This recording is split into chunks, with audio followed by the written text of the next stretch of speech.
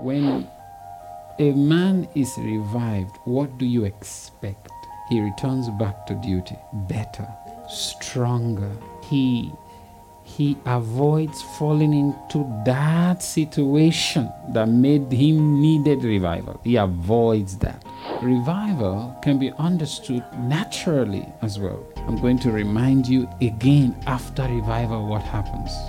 There's growth, there's power, there's increase, there's divine opportunities. If you are not seeing these things or experiencing these things, chances are you haven't received the revival. So when we talk about revival, we're not talking about achieving something for God.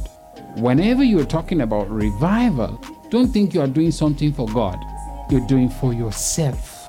And don't think that God will count it as faithfulness. No. For you to be able to be faithful, you have to be revived. Revival is not what we achieve for God. Revival is what puts us up to achieve something for God. Psalms 85 verse number 6. Wilt thou not revive us again, that thy people may rejoice in thee? Hallelujah. The psalmist contemplates. Wilt thou not revive us? Hosea 14 verse number 7. Those who dwell under his shadow shall return. They shall be revived like grain and grow like wine. Can someone say amen? The scent thereof shall be as the wine of Lebanon. Hallelujah. They shall return. What does it mean?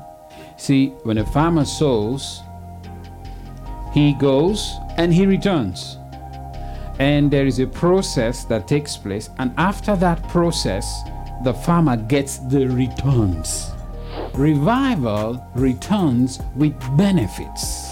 I refuse to be any other location. I am located in the benefits of the aftermath of revival.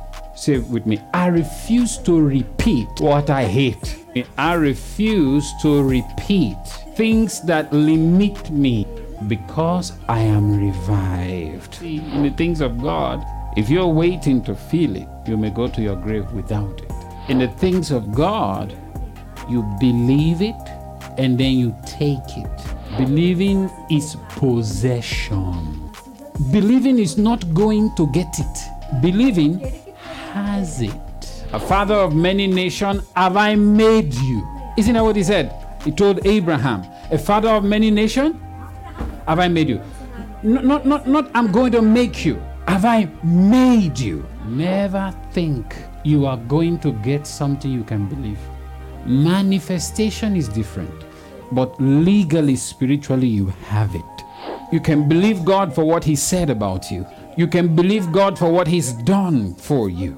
You can believe God what he showed you. Believing is possession.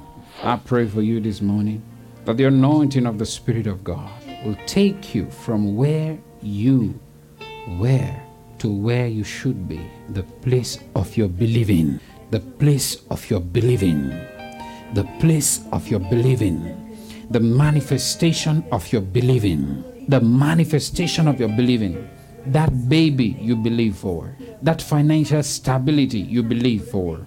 That understanding, love you believe for. That relationship, that promotion, that job you believe for. Whatever you are believing, I pray the anointing of the Holy Spirit will transport you to the location of your believing, where your believing becomes flesh. In Jesus' name. Thank you, Father. Thank you, Lord. Amen, amen, amen. We give you glory, glory, glory, Lord. We give you glory, Lord. Glory, glory, Lord. You are the mighty God. We give him all the glory, glory.